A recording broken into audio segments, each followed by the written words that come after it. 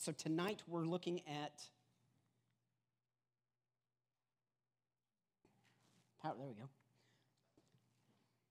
Oh yeah, there we go. Tonight we're going to look at heresies, and you're like, why on earth are we going to look at heresies? Well, number one, they're cool. They really are. You'll probably hear some tonight that you're like, that makes absolutely no sense. How on earth did they come up with that? And hopefully that'll at least get your brains going and get you on to some further study. I'm also going to say this, as cool as heresies are, they're actually very boring. Because the more you study heresy and the more you read God's word, the more you realize how actually exciting God's word is. It is amazing that the God who created this universe out of nothing said, I've got a creation that is good and very good, and then I have the need to redeem this creation because of their own will. They have fallen, and now I'm going to send my son, who is God in the flesh, to redeem them and to bring that communion back together. That is exciting. Heresies are boring and repetitive. And as we go through them tonight, you'll be like, this sounds just like this other one. And you're not far off. All right? So let's begin. All right? One of the stalwarts of the early church was Irenaeus, Bishop of Lyon. He wrote a book called Against Heresies, and it seems like every church father wrote a book called Against Heresies, because that's just what you call them, right? But in his preface to Book 1, he writes, error, indeed, is never set forth in its naked deformity, lest, being thus exposed, it should at once be detected, but is craftily decked out in an attractive dress, so as by its outward form to make it appear to the inexperienced, ridiculous as that expression may seem, more true than the truth itself. So what does a heresy do? It puts on a fancy dress and it makes itself look pretty so your eyes are drawn towards it as opposed to truth. That's what heresy is. And we'll get down later to another definition that Irenaeus has in that same book, Against Heresies, in that same, in chapter 8. But tonight we're just going to look at snapshots of heresies in the early church. We're not going to do anything in depth. We're just going to hopefully do a very quick study. It is my goal that eventually, maybe one of these days, we can start looking at these heresies one at a time and go in depth, and we can actually look at the types of writings that were going back and forth in them. But we need to start out with, what is a heresy? Somebody give me a definition of what a heresy is, or what heresy is.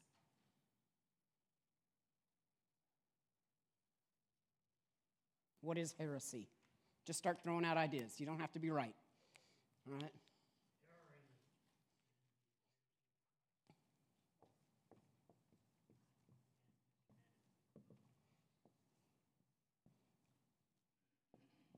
Error in the divinity of Christ and what?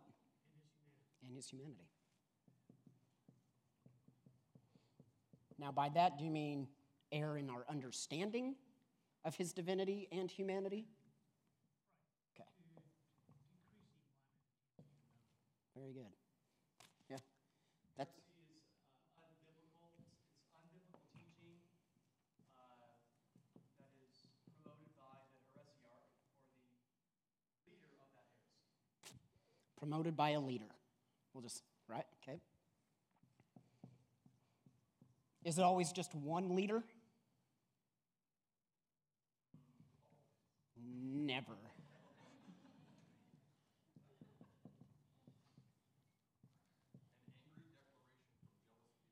Angry declaration from jealous people. I like that one.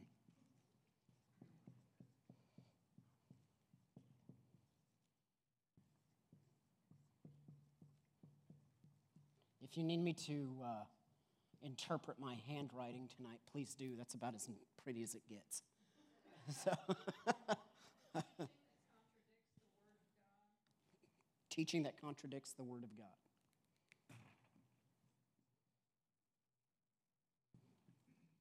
These are all very good. Nope. If I can spell tonight.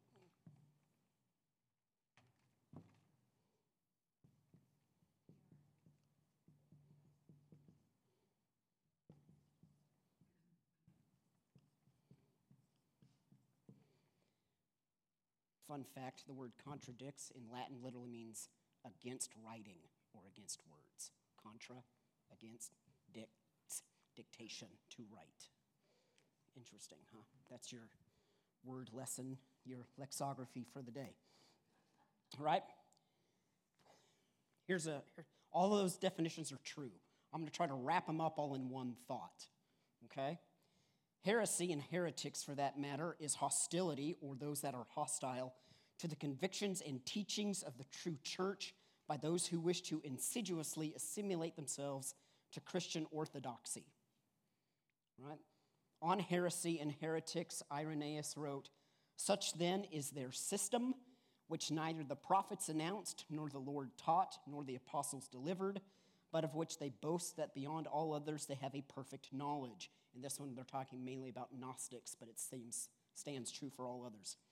They gather their views from other sources than the Scriptures, and to use a common proverb, they strive to weave ropes out of sand. That's a good one. They try to weave ropes out of sand, while they endeavor to adapt with an air of probability to their own peculiar assertions the parables of the Lord, the sayings of the prophets, in order that their scheme may not seem altogether without support. In doing so, however, they disregard the truth and the connection of the Scriptures, and they destroy the truth. Irenaeus on Against the Heresies, Book 1, Chapter 8, Paragraph 1. Right? That's a pretty good one. Right? If you've never read Irenaeus, please do so. Take your time doing that, though, because it's about this thick. He's got another one against Marcion, and it's about this thick. So, all right, there are two categories of heresies. Right? The first one is Christological. Right? What do I mean by Christological? It's against Christ. All right. The second one is ecclesiological. What do I mean by that? It's against the church. Okay. So we're going to look at the way they are Christological tonight and the way they are ecclesiological, and we're going to look at some heresies on that. But I want to break those down just for a second. Right? A Christological is everything dealing with who Christ is. As Mr. Morris correctly pointed out, it has to do with his divinity, and it has to do with his humanity. Right? So Christological errors, Christological heresies, they deny Christ's humanity,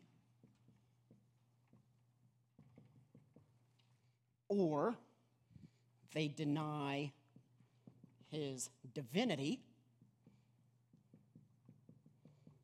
Okay? They also confuse his two natures.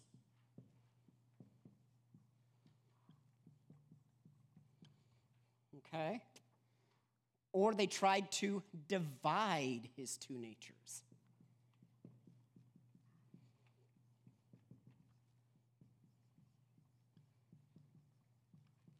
Okay? Right? So Christological heresies either deny his humanity, deny his divinity, confuse his two natures, or divide his two natures. Right? So he's either conglomerated all into one, or is he schizophrenic. All right? Okay? Ecclesiological tend to go against all sorts of things that go within the church, like the authority of scriptures, which we'll look at next or soon tonight with Donatism. Okay? All right? So in all of these, yes, sir?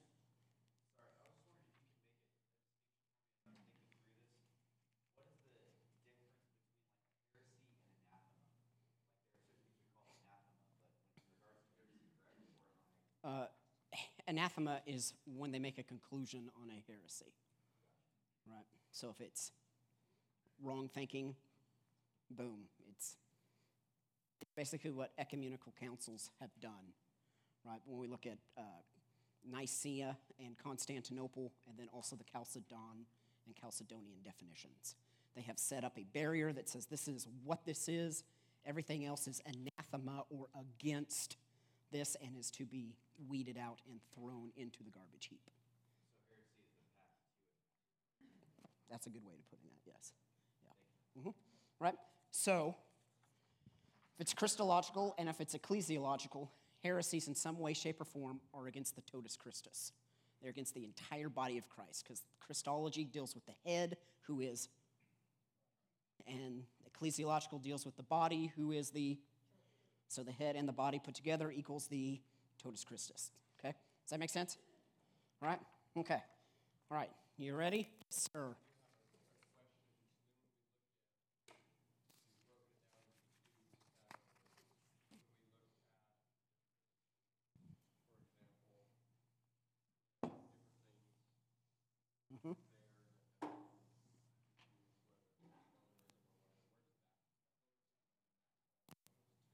Where we look at like modalism and things like that, that's going to be under a Christological, anything that, because it divides out, right? That's a division as opposed, right? That's a schizophrenic, modalism is a schizophrenic God in some ways, okay?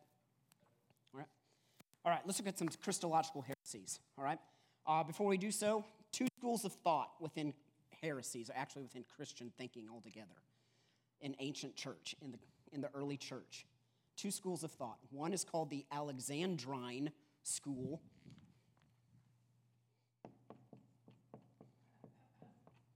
Or Alexandrian school. It's based out of Alexandria, Egypt. Okay? It is Ptolemaic Greek, meaning it was part of the Alexander the Great's empire. In fact, it's named after Alexander the Great. After his death, it was divided amongst his 4 generals. Ptolemy got Egypt. Cleopatra was a Ptolemaic pharaoh. She was more Greek than she was ancient Egyptian. Okay?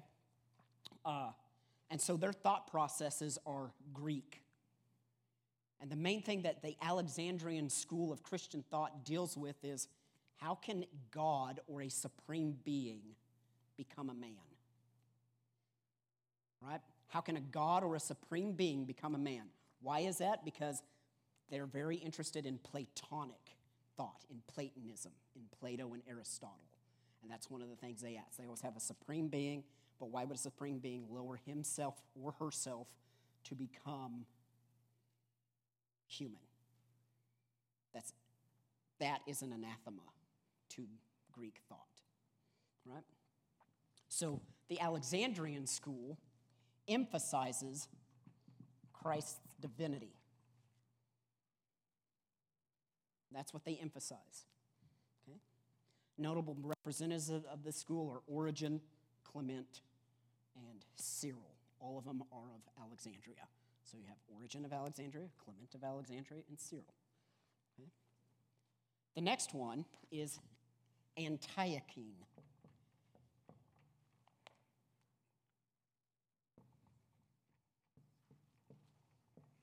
Where do you think the Antiochene school is from? Antioch. Antioch is Syria. Right? Antioch, Syria, they have a more ancient Near Eastern, a more Hebraic thought. Their thought is, how can a man be God? There's only one God. Okay? Right? So what do?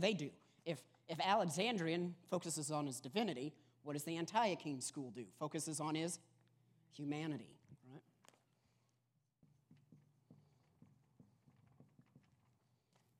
Representatives of this school of thought are Diodorus, John Chrysostom, and just about everybody else. Right? Okay? So, two schools of thought, Alexandrian, Antiochene, and these are all coming out of the church. Okay? This is Christian schools of thought. Right? So it's basically like Harvard versus Yale. All right? That's a good way to put that. Okay? I just made that up, so I'm going to write that down. All right? Okay? So as we go through these heresies, let's try to see which school of thought you think those heresies came from, right? But the first heresy I'm going to do is not actually a heresy. It's called Gnosticism, right? It became a heresy in Christian Gnosticism, but Gnosticism is a philosophy, it's a worldview, it's a religion where salvation is the most important thing ever. But the question is, salvation from what? Right? So, Gnosticism. Gnosticism comes from the Greek word gnosis, meaning knowledge. Right? So,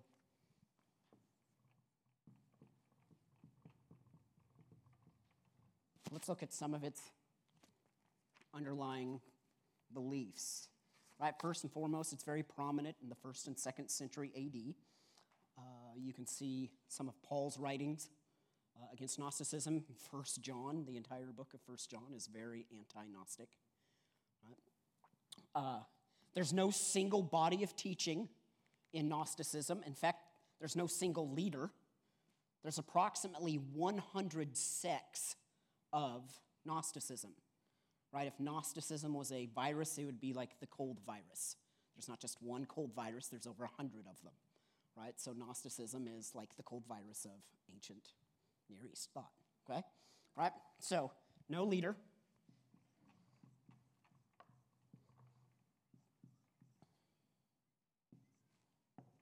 Greater than 100 schools of thought. Okay? Right? It incorporates Plato, so Platonic, Neoplatonic philosophies. And it also incorporates the idea and the name of Christ, not Jesus, but just specifically Christ, especially in Christian Gnosticism, and then other Judeo-Christian traditions, like don't kill people, don't murder them, okay? As we said, it comes from the Greek word gnosis, which just means knowledge. So here's what we got. Reality is spiritual. So if reality is spiritual, what do you think the material world is? Is it a good thing or is it a bad thing? It's a bad thing, okay?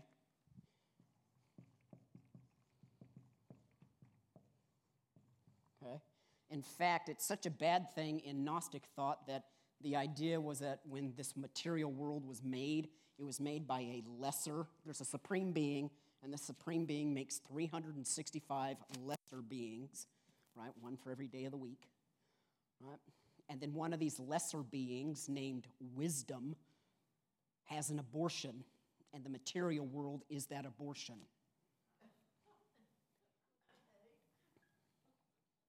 Right? So now what do you think of the material world? Gnostics? It's really bad. Right? Okay? So the idea is humans are a result of that abortion, and they need saved. Okay? Humans need saved.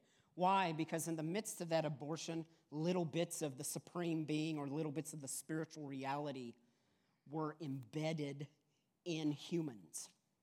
Now, not all humans. So some of you are totally degenerate, and I'm sorry, you're not going anywhere. All right? You're just going to come here and live out your lives and then die.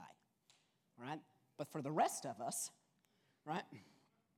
For the rest of us, we have these little bits of divine spark that live in us. Right? So what needs rescued, what needs saved, is those divine sparks out of bad, evil material. So how do you do that? Well, you go find a teacher. And that teacher has secret knowledge. That teacher has the gnosis. Alrighty? Now, the ultimate teacher of that finding of the gnosis is, guess who? Christ. Christ is the supreme teacher of Gnosticism, in Christian Gnosticism. Raise your hand if you see a problem with that. Wow, only like 4 of you raised your hands.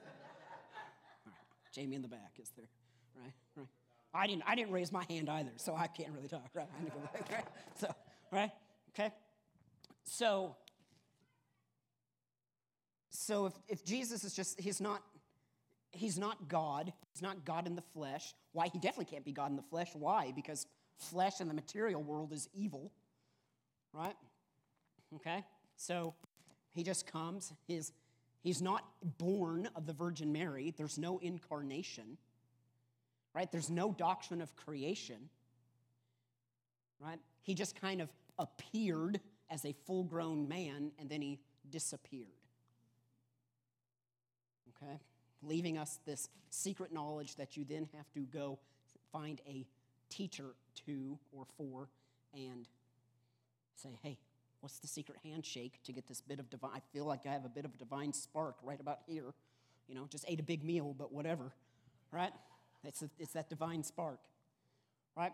So what do? You go find a Christian Gnostic who can tell you what the secret Bible verses are that God can use to save you. And he saves not you, the total person. He saves that little bit of divine spark that's left in you. Okay? The church said, nope. In fact, John the Apostle wrote an entire little epistle just on this, and that's 1 John. Okay? Right? That's Gnosticism and Christian Gnosticism in a nutshell. Any questions? Yes? In your study of Gnosticism, whereas Arius, or certain heretics had a very particular ahead of that false teaching and people that specifically followed that person, could you put some words to, in the early church, would one go to a Christian Gnostic church, or was it kind of bleeding everywhere and hard to tell? That's a very good question. And you're leading right towards your own answer, is that they kind of came into the church. You know how we have small groups? Yeah, well, you would get into a certain small group, and I don't know, I would say, hey, Sean, yeah, it's great to study the Bible, but let me tell you the real secrets that Jesus was saying. And so it would be, it wasn't like they didn't have like the first Christian Gnostic church of Wichita, right? It was, you would just all go to church together, and they would be, right? And then on the other days, they would go do their own thing. They were the what? They were subversive. Yeah. There were also some, remember we said that there's over 100 schools of thought in Gnosticism. Same in Christian Gnosticism. There's just not one Gnostic teacher. There were some who abstained. They would seem almost like hermits to us, right?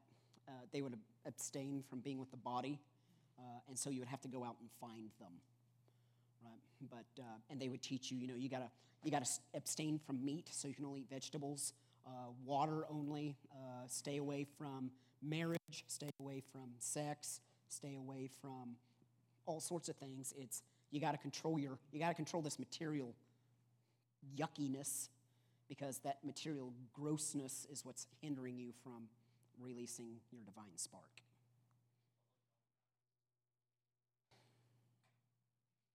See me after class.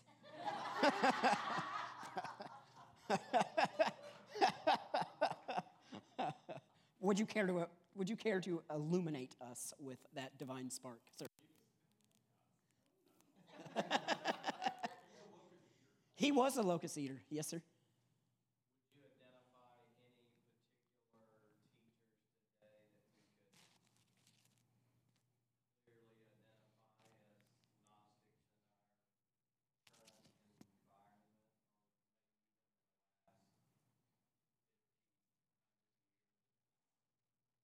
the last 50, 100 years? I knew somebody was going to ask that. And would you identify any of those just in general as part of New Age ideology or philosophy? I could see where the New Age philosophy and ideology would come in. I can't really, off the top of my head, think of one within the past 100 years, 50 years.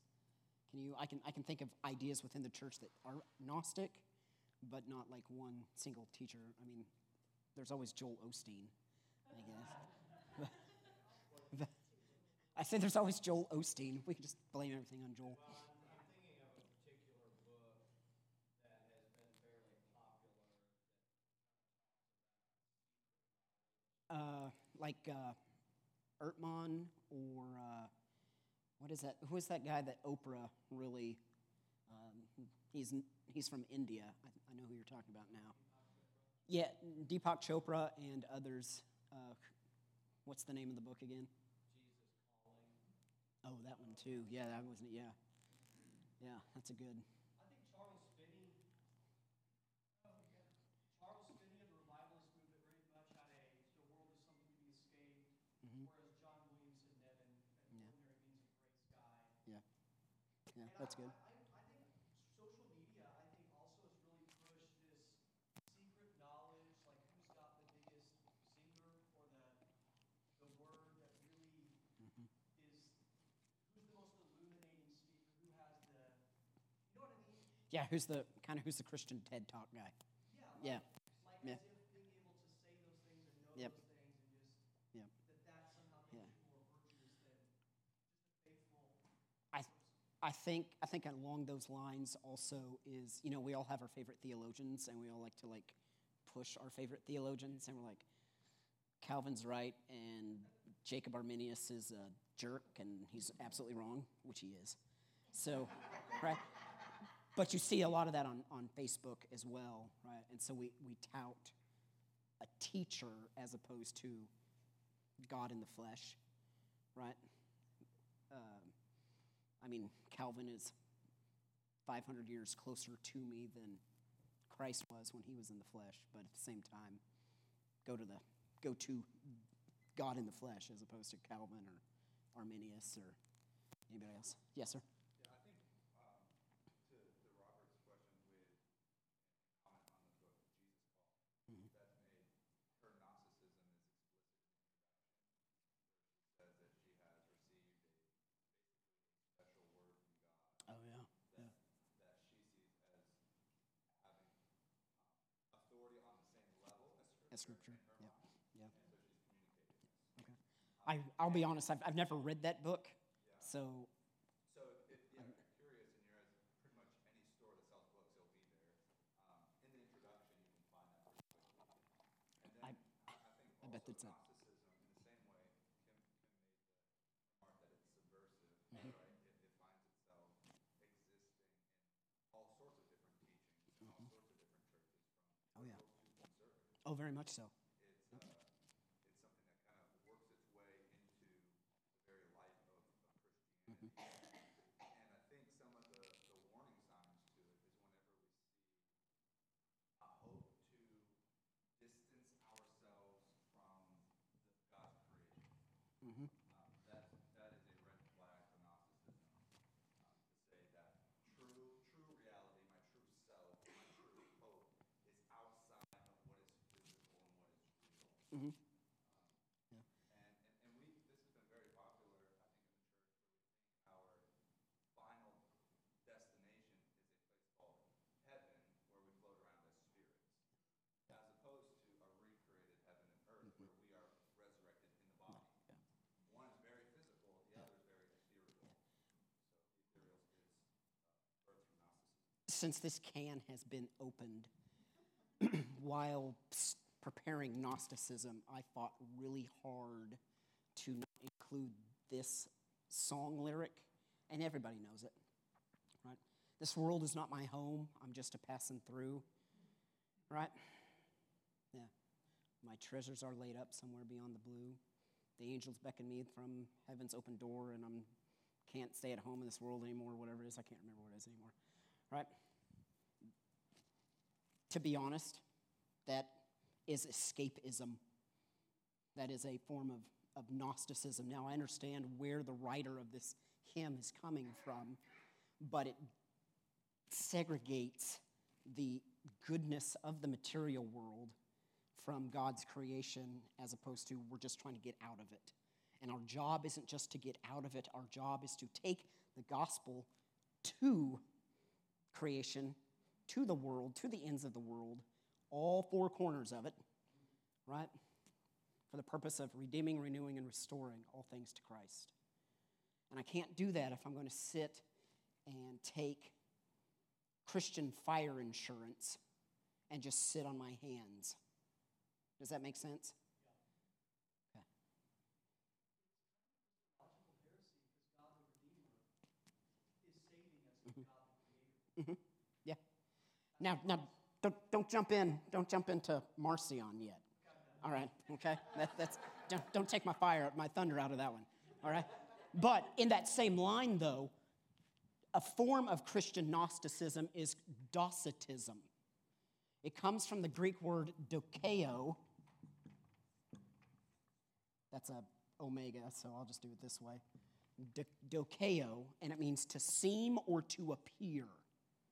Like something appears to be orange or something seems to be orange, right? In this case, they said Christ seemed to be human, but he wasn't. He was a phantom. And he didn't really die. He made it seem like he did, and then he went away, and now we don't see him anymore. Yes, sir? Isn't this also, trying to remember if I've got these mixed up, is this not one of the ones that had like an alternate Christ that was crucified? One that was more of a spirit as opposed to the fleshly? Yes, there are several that'll do that, or they'll confligate or they'll divide the human Christ and the... That's not just specifically Gnosticism. No. See, you guys know more about heresies than you think you do, right? You just don't know the fancy names for them. Yep, it sure does. Yeah. Oh, yeah. Yeah, and so Islam does too. Yeah. All righty. Yes, ma'am.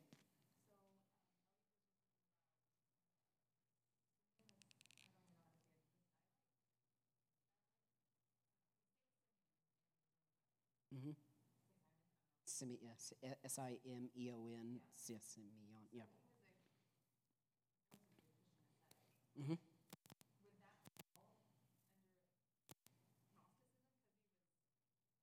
Trying to escape the world.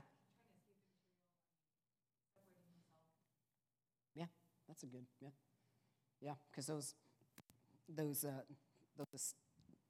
aesthetic hermits would live outside of the city, and they would live on a certain diet and all that stuff, right? And they would try to escape. Yeah. And some of them got to the point where they were like, I'm better than you. I'm better than the bishop of the city of Alexandria because, look, I've given up all of my stuff, and I'm holier than he is. Yeah. Right? So basically, anything can be Gnostic if it denies the goodness of the created world, it denies the incarnation, but it also has to deny the resurrection as well. Why? Why is denying the resurrection?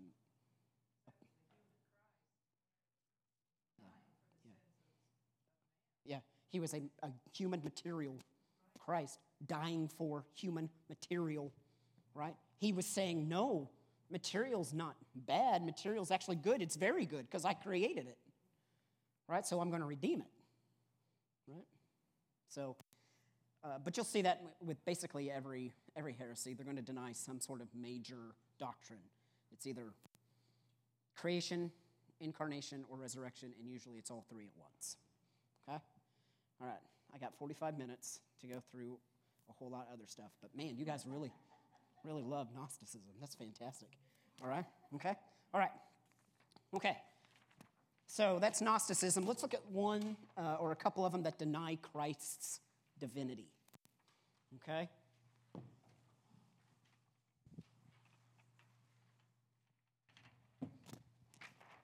And better make sure that I've got my notes in the right order. I do. All right.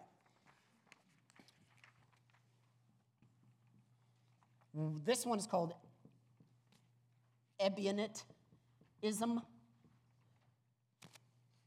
All right. Ebionitism comes from the Hebrew word Ebionim, which means the poor. Right? You're like, well, this is weird. How on earth are they going to deny the divinity of Christ? Well, so first off, there's very little information that exists on the Ebionites. They were in some ways a Judaizing group. And when Paul writes of the Judaizers, they may have been this group because they appeared just before the fall of Jerusalem in AD 70 and the destruction of the temple. So anywhere between AD 60 or AD 55 and AD 70. Okay?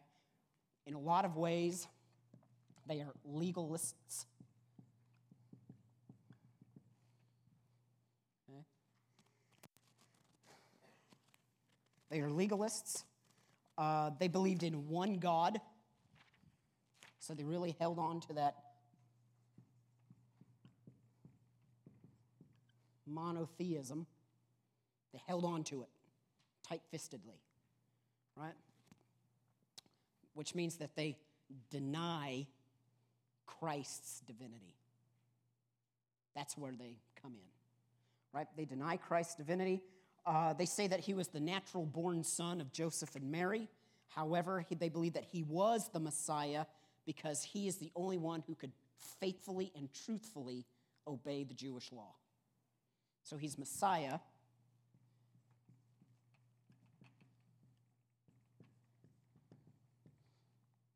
But not God.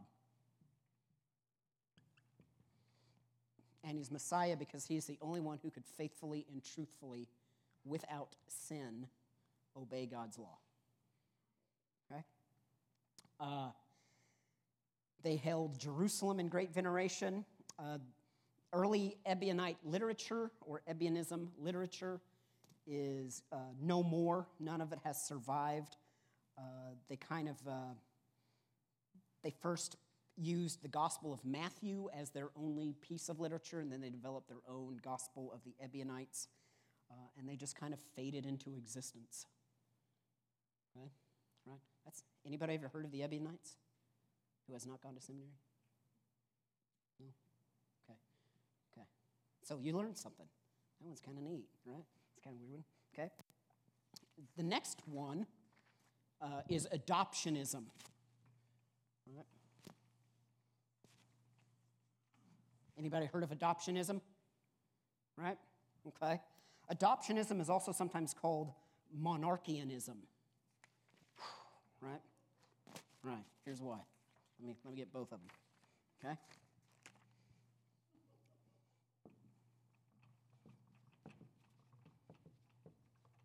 Adoptionism. Okay? Monarch, obviously, a king or a ruler, is the head of this one. Right? Monarchianism. Okay? This is also a very extreme monotheistic view. Right? It regarded Christ as the Redeemer, but he's not divine. Right? Hence the attack on the fact that he's a denial of Christ's divinity. We're at that part again, right? He's Redeemer, but he clings to the numerical unity of the divinity, right? The Father is completely divine. Right? Okay. And it lasts for quite some time, right? But basically, how it becomes adoptionism is that God the Father adopts Jesus and makes him his son and therefore makes him the Christ. That way you can get around the, is Jesus actually God in the flesh question. Right? Adoptionism, monarchianism, meaning God the Father is the ruler. He adopts the Son so that the Son then can become the next ruler and redeemer. Kind of makes sense. All right. If I were just looking at these for the first time, and perhaps some of you are, what do you honestly think they're trying to answer in these questions, in these thoughts, in these types of heresies? How can Jesus be God and man at the same time? Right? Okay. Nothing new under the sun. Right? So, yeah. Okay. Adoptionism lasts well into the 4th centuries. It is demolished by the Nicene Creed, which is why, or the Constantinopolitan Creed. That's a fun word. Constantinopolitan Creed, right? Where it says that he is God of God, light of light, God of God, true God of true God, right? No, they're saying, no, Jesus isn't just adopted by the Father. Jesus is part of the Trinity. So he is divine, and he is all the triune God, 3 in 1, 1 in 3. Right? Yes, sir? So would an adoptionist or a Ebonite, would they have any thoughts of the Holy Spirit, or would they just deny the Holy Spirit's existence altogether? They would, for the most part, deny the Holy Spirit's existence. Yeah, I just had a really mean joke. I was going to say, they're kind of like Presbyterians. Ba-doom-ching. Oh, that's awesome. Right? Ha, ha, ha, ha. I'm just kidding. We actually see, we still see adoptionism and monarchianism today in the Unitarian Church and also in Jehovah's Witnesses. Okay? Kathy, your face is like, how on earth is that in the Unitarian Church?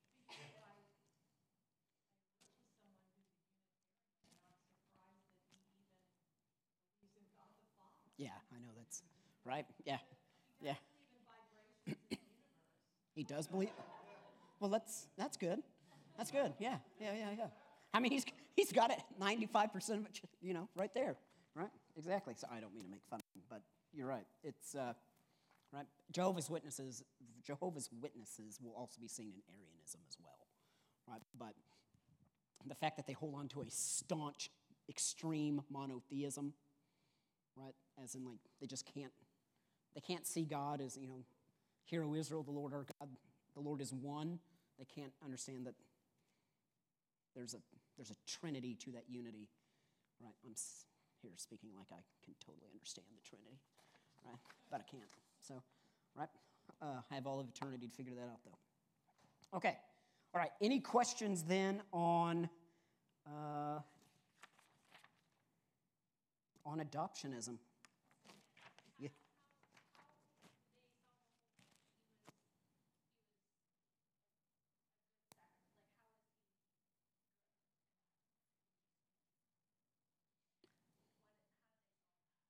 They didn't.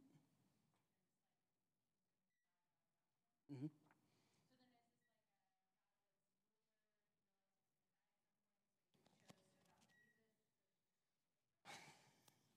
That's not quite. It was more like I'm a spiritual being and I need to be in better contact with the material world, which is good.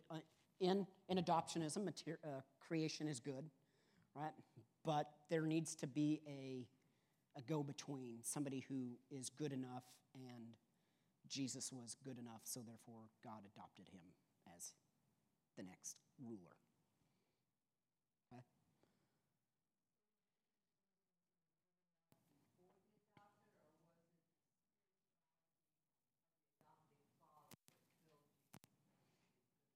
It's the first part. Okay? So Jesus earns his adoption status. Okay?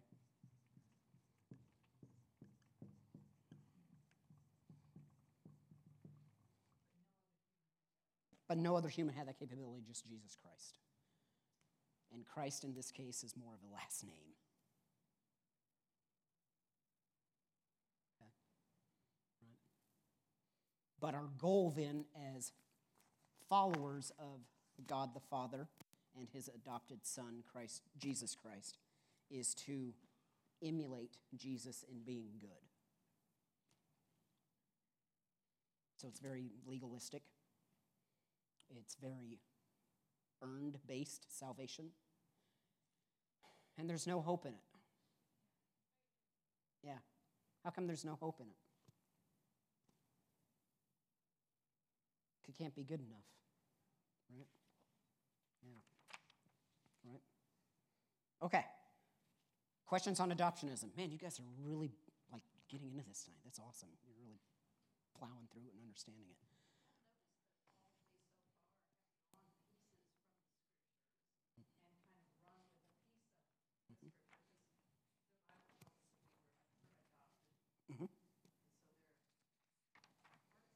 They're, yeah, yeah.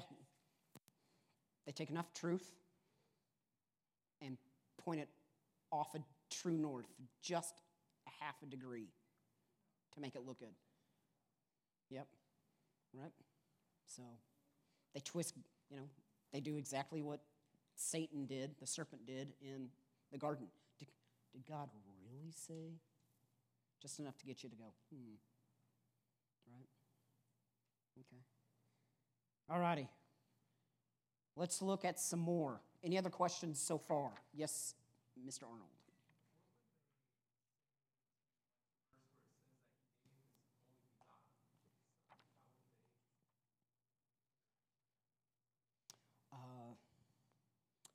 That's a good question. There are some that say that adoptionism, when they first started out, John's gospel hadn't been written yet. Right? But then as time goes on, because I said it goes out to the late 4th century, early 5th century, right? They would say, well, begotten means that, of course, because Christ was good enough, he had to be born. He was born of Joseph and Mary. And because he was begotten, right? Begotten in this case meaning made through natural means. Right? Yeah. So he's begotten, and it's not really until he gets adopted by God the Father that he then becomes who he is. That's good. Okay. Let's keep going, all right, because we got a whole lot more. All right? Okay. So we did adoptionism. We did the denial of Christ's divinity, right? We did some of this denial of Christ's humanity. That's Gnosticism and Docetism. All right. Oh, we didn't look at Arianism. Oh man. Oh, all right, everybody, buckle up. Okay. All right. Okay. Now, when Ben Davis was here, he talked a lot about Arianism. All right. So we don't need to spend a whole lot of time in it, but Arianism is probably one of the biggest heresies that the church has ever seen, next to Donatism and Pelagianism, right? Okay? Arianism holds that Jesus as the Son of God was created by God, right? So, Arianism.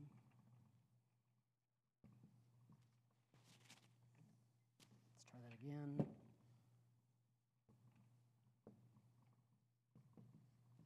Arianism is named after Arius, who was a deacon priest out of Alexandria. His instructor was, his bishop was Alexander of Alexandria. That's a fantastic name. Right? I'm Kyle of Kyle Land. Right? So, right? So in Arianism, we get Jesus was created by God. He's a presbyter. Arius is a presbyter, right? It's denounced as heresy at the Council of Nicaea in AD 325, right? So, Jesus equals created by God.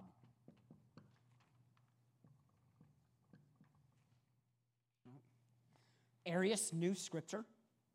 Arius was afraid that his bishop, Alexander, was spouting Sabellianism, which is actually another form of monarchianism, right? Sabellianism is basically Sabellius is the priest in that one, or the bishop in that one. Sabellianism is trying to make God the Father goes away, it's God the Son, and then later on in life is God the Holy Spirit. So it's a form of modalism as well, right? But what they're trying to do is say, oh, no, it's 3 in 1 and 1 in 3. That language just hadn't been fleshed out yet, right? So Arius hears his bishop trying to explain the Trinity, and he jumps on it. He goes, wait a second, that's wrong, right? Because in the beginning was the Word, and the Word was God, and the Word was with God. He was with God in the beginning, and right? However, let's look at what Paul then says in Colossians, where he says he's the firstborn of all creation. Arius took that literally, meaning that when God said, let there be light, Jesus was made just prior before that. So Arius's big thought process is there was a time when he was not. A time when he, meaning Jesus, was not.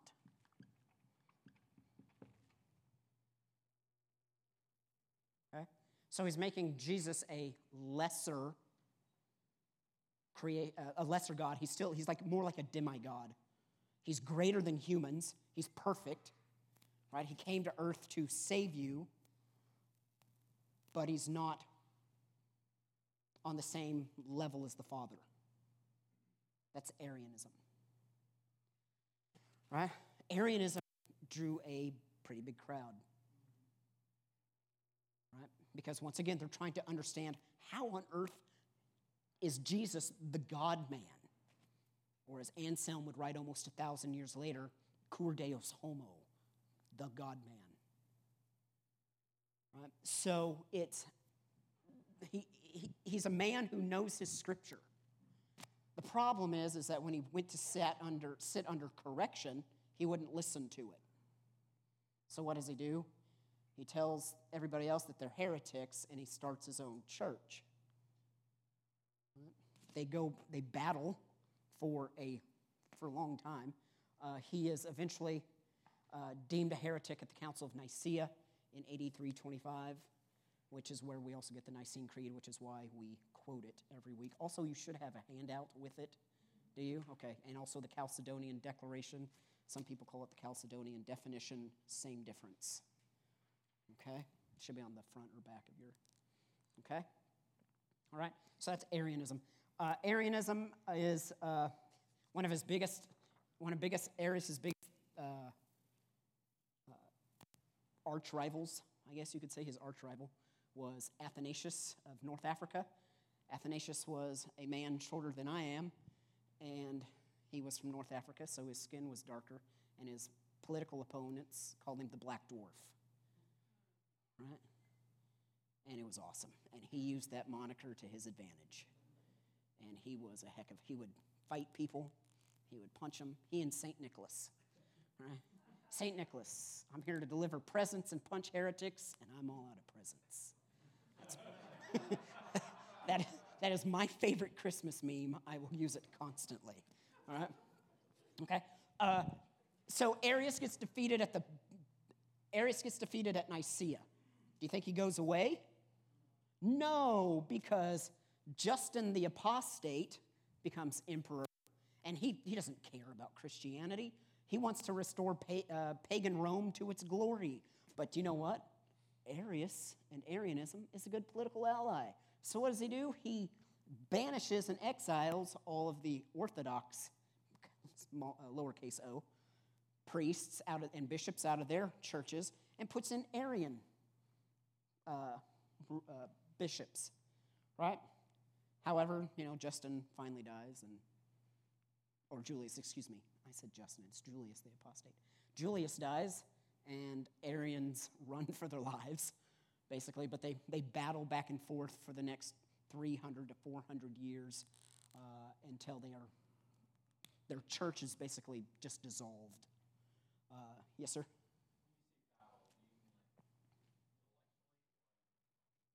Oh, both. Yeah. See, here's the great thing about the early church is they weren't afraid to mince words, and then they weren't afraid to mince words. Right? So, like, at the Council of Nicaea, there were fistfights. At the Council of Constantinople, there were fistfights. At Chalcedon, there are fistfights. Has anybody ever seen the YouTube videos of the Japanese parliament? They will go at it, literally, which is probably what our Congress needs sometimes, right? But they will literally, they feel so passionate about it that they will knock each other out. That's why St. Nicholas gets that reputation. That's why Athanasius gets that reputation also, right? But they respected him, and they respected each other. So they went at each other with polemics, with theological treatises back and forth. But, if you're going to deny the divinity of my Lord and Savior, well, by golly, you're about to meet him. And that's, so yeah, right? No, go.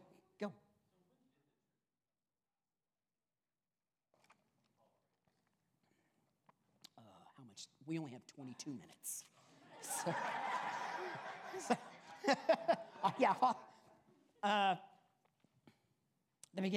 The end of the 17th, beginning of the 18th century. You begin to see a shift, right? There's still a whole lot of stalwart theologians and the church willing to hold on, and then it happens again towards the turn of the 19th and this 20th century. Critical theory, so you get Protestant scholasticism in the 17th century, you get critical theory in the late, or the early to mid 19th century out of Germany, both of which are out of Germany. Those German theologians. There's some good ones. Don't burn me at the stake afterwards like all heretics. Well, that's a funny thing. I was just saying that. They didn't really burn each other at the stakes. They fought each other. They wrote nasty treatises against each other. They would kill each other, don't get me wrong. I mean, the Donatists loved to kill people in the name of keeping Scripture pure and bishops pure. They loved to kill people, right? They got in fisticuffs all the time, but you don't read a whole lot of burning people at the stakes yet. That's a medieval thing for the most part. Now, martyrs were burned at the stake all the time. I mean, they were nailed to crosses, covered in pitch, and lit on fire, right? Or they were just burned at the stake, right?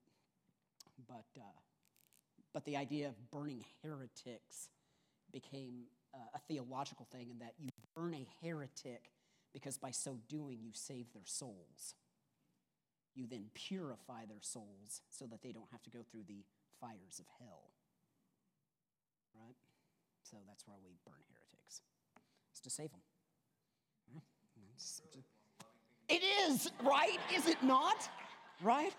I mean, by burning your incorrect brother or sister, you actually are loving and you save them. Right? Good. I'm so glad you said that. It's a good thing that wasn't from behind the pulpit. I think also to Daniel's question, during a lot of these early councils, the ecumenical creed and confessions were really creeds, but confessions as well, had not yet been worked out. Correct. And even the circulation of God's word in its completion has not That's right. That's right. So really opinions drove orthodoxy in those early years. You can argue for it and defend it. Yep. So those fist fights, in a lot of ways, we don't need to do that because we can just appeal to the scriptures. Yep. And tradition. And tradition. Yeah. And they couldn't do that in the same way. Yeah. Yeah. But even in the midst of that, the truth of God's word was always at stake, right? So their passion was, though maybe wrongly expressed, was for the purity and the clarity of the gospel, right? They were looking at who is this Jesus? We're 3 centuries in, and we still haven't got him figured out. but we've got the word of the apostles, we've got the tradition of the church up till now. We have a majority that is in greater understanding with each other, and there's some things to tweak out back and forth between Constantinople and Rome, right? But at the same time, it's the gospel is at stake. We also had apostolic succession that not just coming up where it came from with the Roman church, but that mattered greatly in these early church fathers and some of the early doctrines, where some of the heretics had no tradition Right. to Christ. Yeah, and this is jumping into the church's reaction to Marcionianism. Is apostolic confession is a huge thing in Marcionianism, and so is the canon and the development of the canon. Because to be honest, Marcion, or his real name is Marcion in the Greek, Marcion develops the first canon. The first canon is heresy. It's a heretical canon. But we'll get into that in a second, all right? So, but you'll see how all of that develops and then leads more towards the creeds, and that's why they put things like Holy Catholic and Apostolic Church. It's Holy, comma, Catholic, lowercase c, comma, Apostolic Church, right? Apostolic not necessarily mean that the next person, like your teachers were taught by this person who was taught by this person, so on and so forth, and then ended up being taught by one of the apostles, but that the teachings of the apostles is passed down. That is apostolic succession, okay? Where was I going with that? But yeah, so that makes that a little bit more, there's an understanding of how all of that then puts in together, right? Let's keep going, okay? We got some more here to do. Let's look at the confusion of the two natures of Christ, right? This one's a confused nature.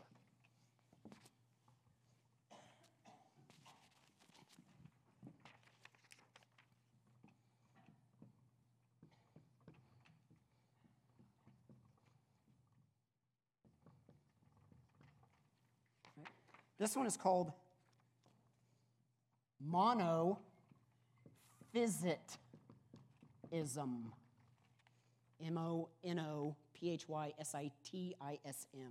Monophysitism, and it literally means one nature. Monophysis. Monophysis in the Greek, right?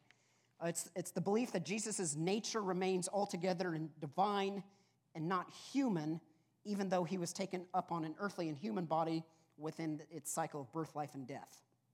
Right? So he's still more divine as human, right? But there's something within the body that it becomes divine. How else can I explain this? So he's got a divine nature and a human nature, right? But basically the human is absorbed into the divine so that the human aspect isn't really there at all. Does that make sense? Actually, it doesn't, but what I mean is, does that make sense when I mean it's absorbed? Like it is, the human nature is drawn into the divine so that all you see, all the apostles saw, all that people in first century Palestine saw was his divineness. Yes, sir? Do you think our love for our culture's love for superhero movies would lead us to believe that our culture also has a really hard time accepting the idea of the humanity of God making an Adam to enjoy the goodness of creation, have a bizarrely spiritual. Have you thought about the superhero craze in terms of maybe our own false ideologies, even for people who are not believers but are haunted by transcendence? Yeah, you're still in seminary, aren't you? Kind of. Do you have a paper left? Because you need to write one like that. All right? Okay. Yes, and I see what you're saying. There's a draw to the superhero genre, right? Because a superhero is someone above and beyond ourselves. They have an ability to do something, they have an ability to save. Even an anti-hero is something greater than who we are. Does that make sense? So yeah, I would. I'm trying to put all of your.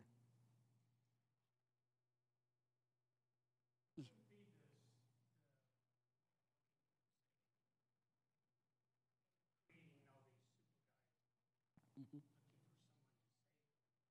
Yeah, yeah.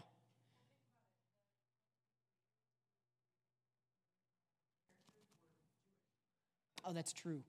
That's a good point. They're looking for a Messiah. Yeah. Yes, Dan.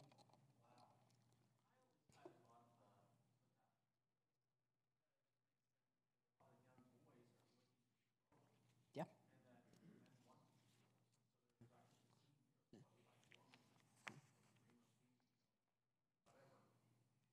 Maybe, maybe there's something innate in us that likes that because we need to be saved, and so we think that we can save others. I don't know. I could be way over spiritualizing that. So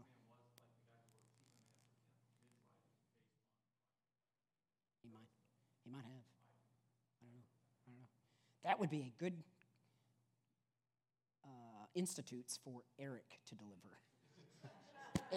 if I could drag him up here. So,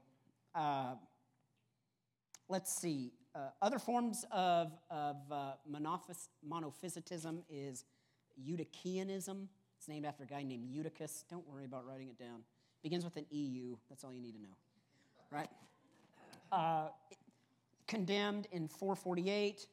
Monophysitism condemned in Chalcedon with the Chalcedonian definition.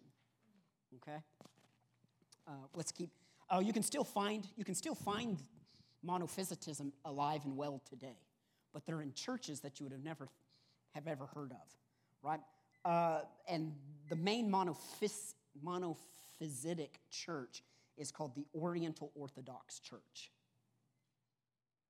Okay, they've been around for a long time, and that's. They used to also include the Oriental Orthodox Church, broke off and is its own denomination or branch of Christianity. But it also used to include things like the Armenian Apostolic Church, which has been around since the 2nd century AD, the Coptic Orthodox Church out of Egypt, which has been around since the 3rd century AD, the Ethiopian Orthodox Church, which has been around since Philip and the Ethiopian, right? So you're looking at like 80, 50. The Syriac Orthodox Patriarch of Antioch, and the Syrian Orthodox Church.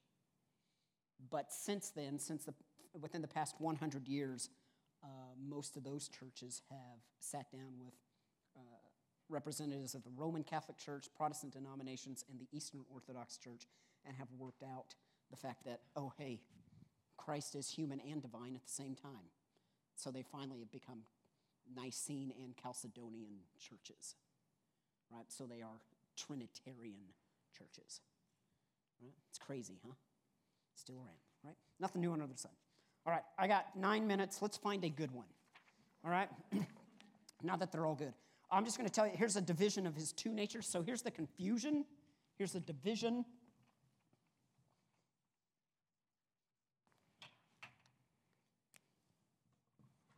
So here's one where Christ is schizophrenic, and that's Nestorianism. Okay.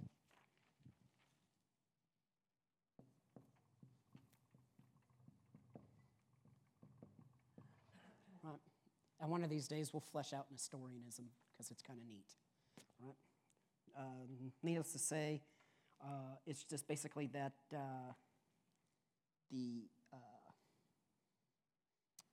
the Word and the Incarnation, the Word being capital W, are still split, even though at the same time they appear. So it's one of these like ripping apart type things. Nestorius is a weird dude himself, but we won't. We'll save it for next time, and we'll get into one that's even weirder. All right? Okay. So those are some of the, not all of, but some of the Christological heresies. Let's look at an ecclesiological heresy. This one is called Marcionism.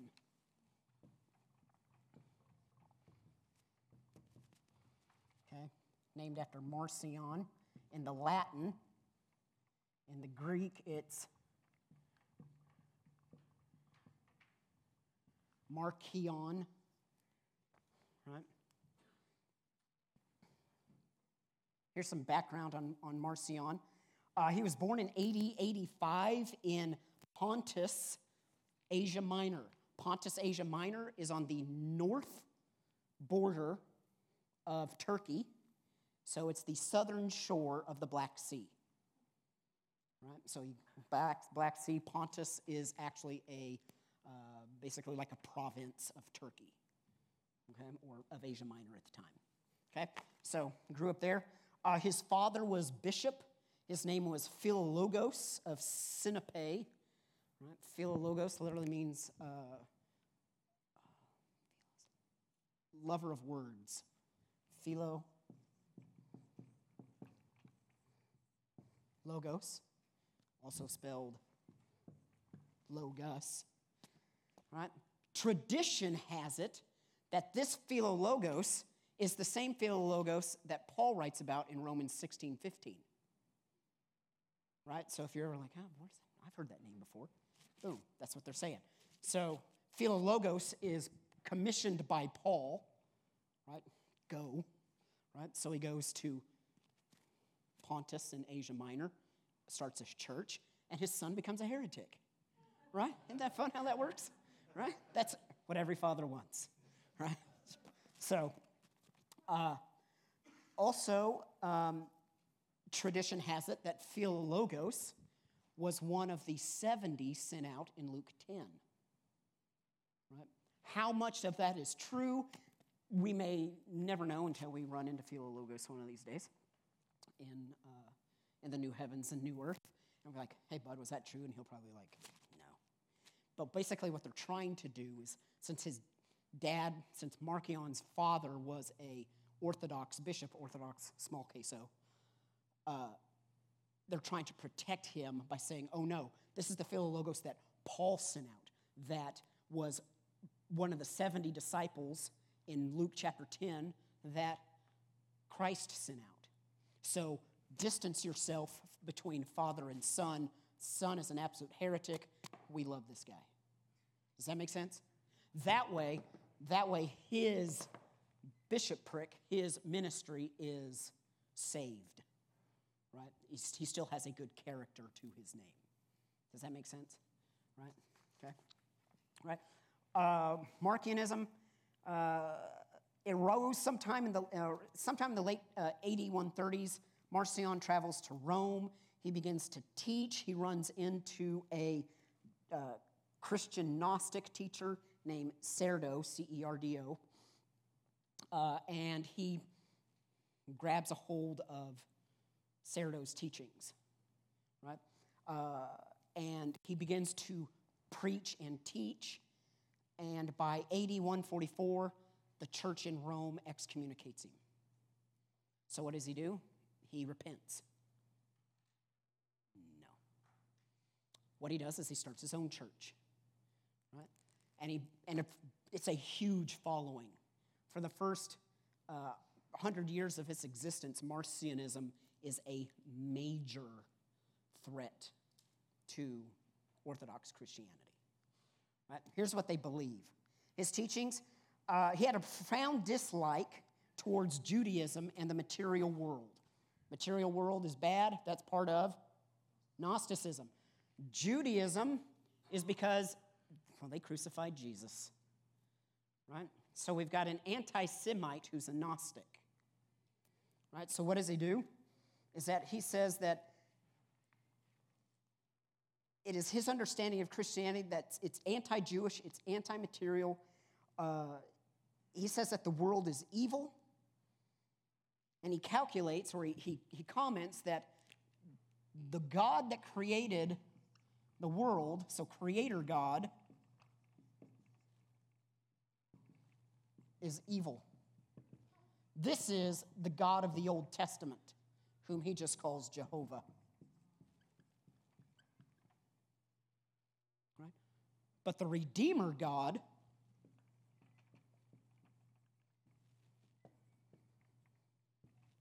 is good, and that's the God of the New Testament. So there are two gods: the evil, judgmental God of the Old Testament, and the Redeemer God of the New Testament. So this guy is judgmental. This guy is super loving.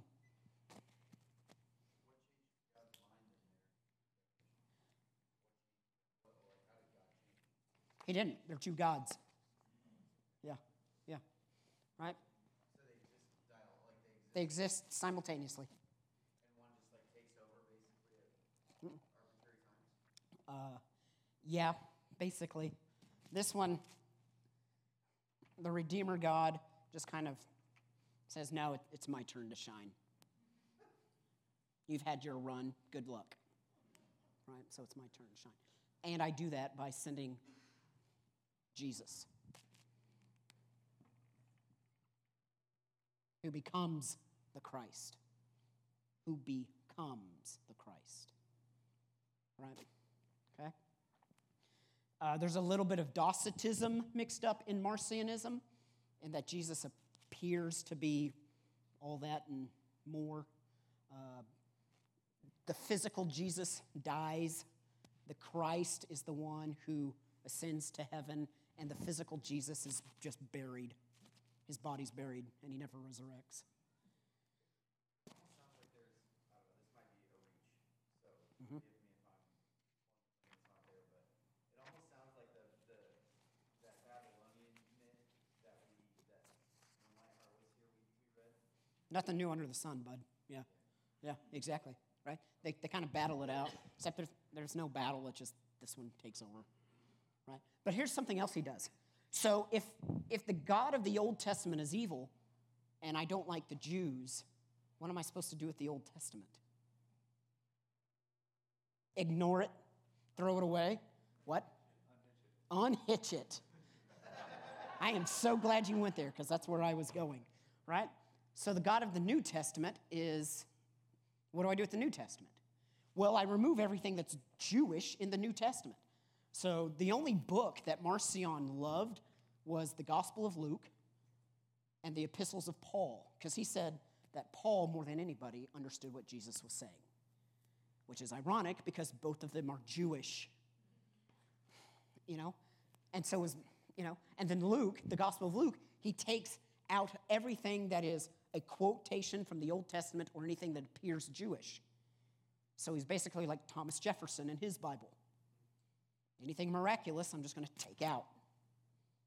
Right? But what Marcion does in all of this is his church says, these are the scriptures that we're going to stick with. We're going to stick with the Gospel of Luke, thoroughly watered down, and the epistles, the book of Acts, and the epistles of Paul. Right? The Orthodox Church doesn't have that. They don't have a canon. So what do they have to do? Well, they develop one. Right? Now, they just don't sit down in a meeting and go, hey, boys, everybody bring their section? Right? Yay or nay? No. For the next 2.5 centuries, they begin to develop a massive consensus, right? Because they already know against Marcion, they already understand the 4 Gospels.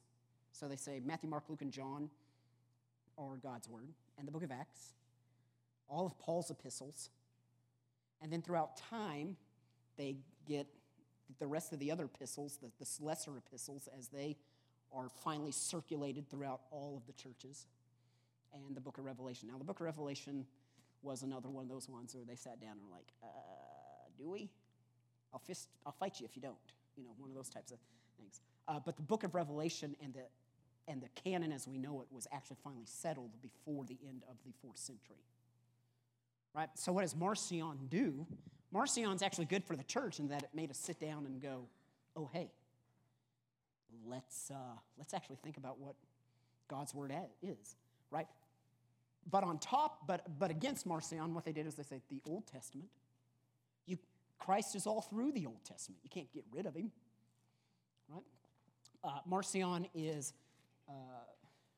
condemned at Nicaea, Constantinople, and Chalcedon. So over a 125-year period, everything is condemned. He lives on today in, how many have heard the phrase, I'm just a New Testament believer? Yeah. Be like, okay, Marcion. And you're like, who's that? And be like, he's a heretic, and you deserve to be burned at the stake. Just kidding. Yeah, because we love you. And then you punch them in the face as they're burning to death. That's exactly right? So, right? I was going to get into Donatism.